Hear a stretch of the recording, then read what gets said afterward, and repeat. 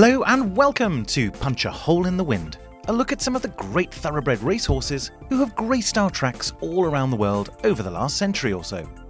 I'm Ollie Hine, and it's great of you to join me on this exciting trip down memory lane. My aim is to both remind you of some of your heroes from years gone by, but also to introduce you to some others whom you may not be so familiar with. We revert today to the early 1950s, and a brilliant horse whose arrival proved to be perfect timing in ensuring that a highly regarded race became one of the absolute highlights of the international racing calendar. But first, let us talk about his jockey. Jockeys will always tell you about how the indefinable quality that is known as confidence is so critical when giving their mount its best possible placing. The question is, just how confident do you want a jockey to be? Many jockeys have fallen foul of taking it too far, some subsequently owning up, others possessing more slopey shoulders. But consider the actions of top French rider Jacques de Jasper in the run-up to Europe's premier race, the Prix de l'Arc de Triomphe, in 1951. Days before the race, he booked a table for 12 at Paris's top restaurant Maxime's to celebrate his forthcoming victory. As chutzpah goes, it takes some beating. Fortunately, he was one of the very best. More importantly, so was his mount, Tantieme. Tantieme was by 2% out of the Indus mare Turca. Bred by hotelier and art collector François Dupré, he was trained by former cavalry officer François Maté, a true gentleman, albeit an enigmatic one, at a time when not all in the business could be called one. His star colt was one of the very few European horses who proved to be a champion as a juvenile and then again for his 2 subsequent seasons. A star he may have been, but you'd be hard-pressed to call Tantieme handsome. All the pictures and videos of him show a colt who, despite a decent girth, appeared scrawny to the point of gaunt, with ribs poking out everywhere and long lanky legs. You could charitably muster that he had a pleasant head.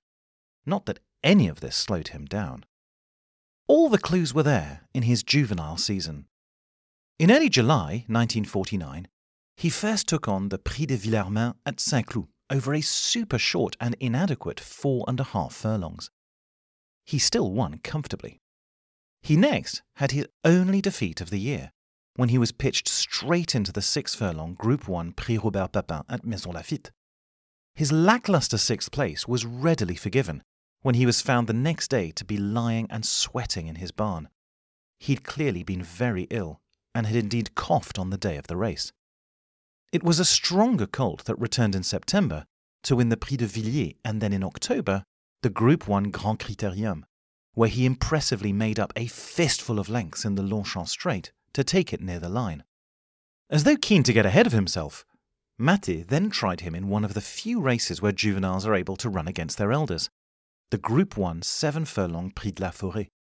It didn't make a difference to Tantieme, and he won easily. Indeed, he would always finish in the money from now on. Ridden by Roger Poincelet, he started his 3-year-old season in 1950, where he let off, showing lightning acceleration in effortlessly taking the Poule d'Essai des Poulains, French 2,000 guineas, where he trounced Galcador, who would go on to win the Epsom Derby, before Tantieme easily won the top French Derby trial, the Prix Lupin. It was then that controversy struck, in a finish that still causes arguments in French cafes to this day. Vying for favouritism in the Prix du Jockey Club, the French Derby, with the Prix Greffule winner, Marcel Boussac's Scratch, the 2 colts went at it hammer and tongs in the final furlong, drawing well clear from the others. As the post arrived, Tantieme appeared to have just got the better. The crowd certainly thought so, as did Poincelet. But Chantilly at the time was the only Parisian course with no photo finish camera. A photo taken 50 metres before the finish line suggested that Tantieme would have won, although another one taken 50 metres after was not so clear. The only opinion that mattered was that of the judge, le Comte de Kergoulet. Almost always in such circumstances, it was his instinct to favour the horse further away in such tight finishes, and thus he awarded the race to Scratch. Mayhem ensued, of course. Punters were livid.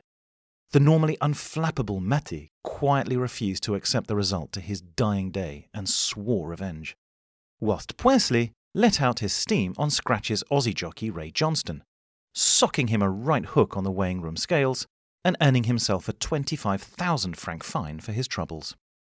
Tantieme next travelled to England in July to contest the Queen Elizabeth Stakes, which would mutate soon after into the Festival of Britain Stakes and then the King George and Queen Elizabeth Stakes. It was there that he beat the previous year's Arc winner Coronation by a head. After a summer break, the 1950 Arc was next.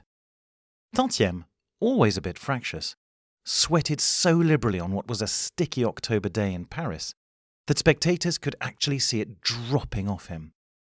However, now with Jacques Doyasper on his back, he easily overcame both Scratch and Coronation. Tellingly, in a top all-age race, the first 6 places were all filled by the 3-year-old generation, strongly suggesting that it was a vintage crop, and with Tantieme at its head. Staying on in training as a 4-year-old, Tantieme followed the tried and tested route of the Prix Gagné at Longchamp, followed by the Coronation Cup at Epsom. He won both, although was clearly below his best in the latter, as he hated travelling and never displayed his best form abroad, despite usually winning. Indeed, he increasingly hated being anywhere except his own stable. Therefore, when he went over to run in the Festival of Britain Stakes, Maté planned for him to fly that morning. It went disastrously. He had to get up so early that he hadn't slept. Once on the plane, a storm blew all morning, the turbulence giving poor Tantieme air sickness, and meaning that he only arrived at Ascot with minutes to spare. He then had a bad passage during the race. That he still finished third was testament to his undoubted class. It's worth pointing out here that not every horse who travelled from France to England at the time had the best of reputations. With French horses, spearheaded by Marcel Boussac's formidable team, annexing so many top English races, there were strong and slightly bitter counter-rumours amongst the notoriously exceptionalist British racing scene that the French thoroughbreds must have been pumped full of performance-enhancing drugs. Mind you, it may not have been an accusation entirely without substance. In that very year's St. Leger, the French colt Talma sweated like a marathon runner in the pre-parade ring, got bizarrely sexually excited, and then won the race by officially 10 lengths, unofficially 20 lengths, running like a bat out of hell. He was then scooted straight back to the airport with his eyes almost popping out of his head. It looked more than a little strange. Rightly, no one ever suggested this regarding runners from the incorruptible Mathis stable. Back in France, the aim was for a second Arc, a feat only achieved 3 times previously, and now with a huge sum going to the winner. The sense of expectation was palpable. Unofficial attendance figures were put above 100,000, and the not inconsiderable sum of 400 million francs was laid at the Paris Mutuel, a record at the time. The champion duly delivered under a supremely confident Doyasper ride, his victory even easier than the year before, and by beating Nucio by 2 lengths, a horse who would win the following year's edition, Tantieme became the last French-bred horse to achieve the feat of winning 2 Arcs in the 20th century, showing once more that he was a horse for the ages. Owner Dupré was jubilant. I never had any doubt. I knew what Tantieme could do. He also had in Maté a master conditioner who had kept this fractious colt at his peak throughout a long season.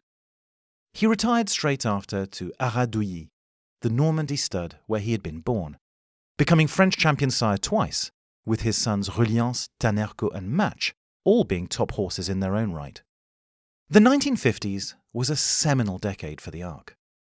With Longchamp teaming up with the Loterie Nationale in 1949, what was already a highly regarded middle-distance race was suddenly transformed, with an injection of 25 million francs, into the richest middle-distance weight-for-age race in Europe and quite possibly the world. From that stage onwards, it went from strength to cement its position as the most prestigious too. What it needed in those days was for a true champion to act as its flag-bearer, and Tantieme rose magnificently to the occasion. With his only 3 defeats coming because of illness, a judge's poor eyesight, and a terrible journey, Tantieme could just as easily have retired unbeaten. And we have to assume that Jacques Douillasper made the most of his dinner at Maxime's. Perhaps he'd pre-ordered the champagne too. To find out more about Tantieme and other greats from the past, check out my book, Punch a Hole in the Wind, out now and available online and in bookshops. Next time, we'll go to a different part of the world and explore the exploits of another great horse from another era who could punch a hole in the wind. But until then, this is Ollie Hine signing off and saying thank you for listening.